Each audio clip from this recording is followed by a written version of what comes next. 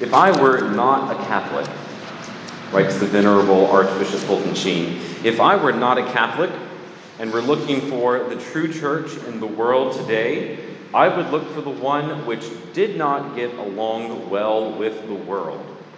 In other words, I would look for the church which the world hated. Growing up as a Catholic in the South, particularly in Mississippi, you get this sense that you are not liked, or at least that you are a suspect. I guess I get that sense a little more than you do probably, especially when I walk into Walmart dressed in all black, especially these past few weeks. Since arriving in Greenville, I've been asked to pose for a photo with 2 separate nurses at the hospital. And on Friday when I was leaving Walgreens, I saw someone parked in their car take out their cell phone to take a picture of me as I was leaving, but that's another story. There is certainly a level of unspoken animosity towards Catholics around here.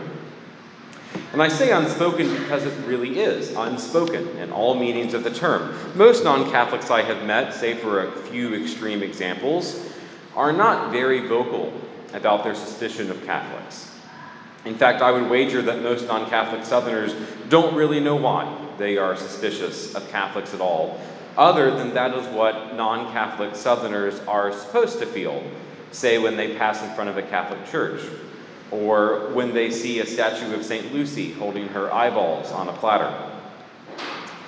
There's another Fulton Sheen quote that goes along these lines. He says, "There are not 100 people in America who hate the Catholic Church. There are millions of people who hate what they wrongly believe to be the Catholic Church," which of course is a very different thing. Today's gospel, though a continuation of last week's, is really out of context when read separately.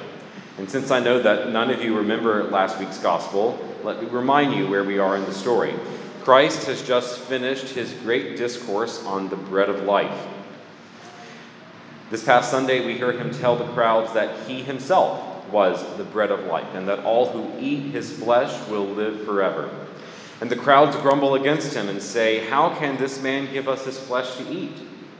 Jesus replies, "Unless you eat the flesh of the Son of Man and drink his blood, you do not have life within you." Now, the Greek text here is a little more interesting, because the second time that our Lord speaks, he sort of turns up the heat by changing the verb that he uses. He doesn't simply say eat, unless you eat the flesh of the Son of Man. He says gnaw. The Greek verb here has the implication of the way an animal might gnaw at a bone for marrow. Certainly not an image that we would expect from Sunday school nice guy Jesus. And of course, accepting the simple oddity of a man seemingly promoting cannibalism, this would be even more outlandish, since for the Jews, contact with blood would render them ritually impure. And so it would be really difficult for them to accept the notion that closeness to God could only be gained by drinking blood. So this sort of sets the stage for today's gospel. St. John writes, "Many of Jesus' disciples were listening and said, 'This saying is hard. Who can accept it?' Our Lord has just completed his lengthy discourse on the bread of life, and now the crowds are questioning how anyone could possibly believe him or follow his teachings. He's clearly a madman." And so St. John tells us that many of the disciples departed the Lord and returned to their prior way of life. But our Lord turns to the apostles and asks them, "Do you also want to leave?" Peter responds, speaking for the rest of the apostles as he often does, "Master, to whom shall we go? You have the words of eternal life." And here is the meat of today's gospel. Christ is the truth itself, and he has given custody of the truth to his apostles, the words of eternal life. Knowing this, to whom shall we go? It's an unpopular thing in today's society to claim that one person or one group could have access to the ultimate truth. It's a far more common thing to make claims such as every Christian church is really just the same. They just have different ways of doing it. No one wants to be seen claiming that they have the one true faith, that they have the words of eternal life. But this is precisely the claim of the Catholic Church. Not in any sort of bigoted or self-righteous manner, the Catholic Church claims to have the words of eternal life precisely because of this scene in the Gospel and scenes like this throughout all of history. Everyone else hears the hard teaching of the Lord and turns away.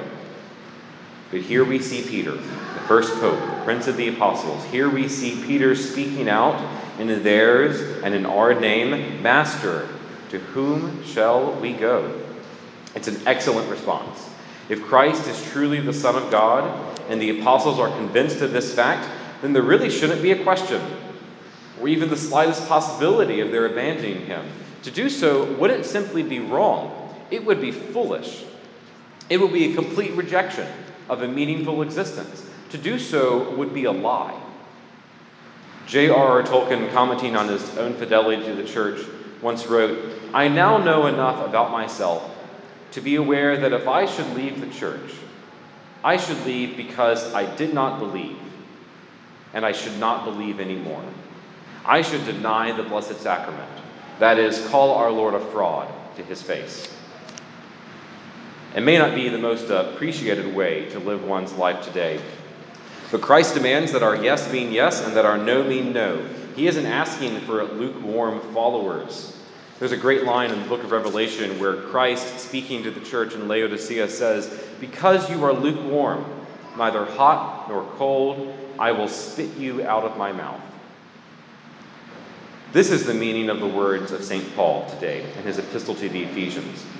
Though a lot of people seem to focus on what St. Paul seems to be saying here about marriage, the entire purpose of his letter in this moment is to communicate an image for the church. Husbands, love your wives, even as Christ loved the church. The church is, of course, the spouse of Christ. That's how the Bible ends, the marriage of Christ and his spouse, the church. Our Lord's love for the church is unending and was expressed most fully in his complete offering of himself upon the cross. That's how husbands are to love their wives, how Christ loved his church, a total gift of self, even to the point of death. And in that context, we can understand the line, "Wives, be subordinate to their husbands." If the church is the spouse of Christ, then we, the members of the church, must submit to our spouse in all things, who is Christ the Lord. This means that at some point, we have to pick a side. This means our Lord is asking us now, do you also want to leave? Sitting here in this room with common faces and alongside fellow Catholics, it may be easy to stand up and call out, "Never! Of course not, Lord. We will stay here forever." The apostles probably would have made the same response if they were secluded by themselves in the upper room. But here they stand in this scene before all the doubting crowds when Christ poses the question to them, and they all fall silent. It's only Peter who speaks up, and thankfully speaks up for them as well. We don't always have someone to speak up for us when we are before the doubting crowds. And so we must be ready to speak in our own name, the doubting crowds at the office, at our school, in the supermarket, in the news, and they all had the same voice.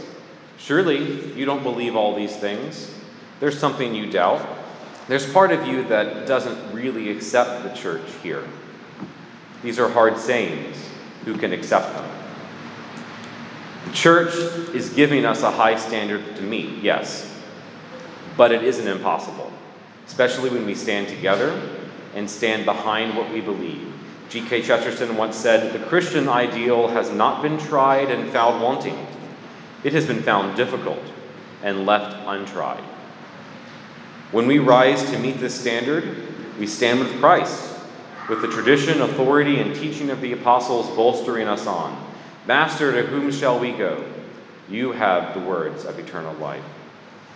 Right now, especially in this country, our faith and our allegiance to the church is going to be tested. There are going to be temptations like never before, not merely to abandon the church because of her teachings or because of her unpopularity. Now there will be a temptation to abandon her because of her failures as well. Right now, and I don't know about you, I can only speak for myself, right now there is an incredible temptation. I can hear the Lord saying to me, do you also want to leave? And I want to say yes. Yes, Lord. I want to get out of this. I want to get away from all this corruption in the church.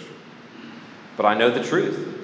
And I cannot deny the truth without living a lie, without, to use Tolkien's words, calling our Lord a fraud to his face. The truth that this church, the spouse of Christ, is not composed merely of its leaders. The truth that, yes, she's facing difficult times.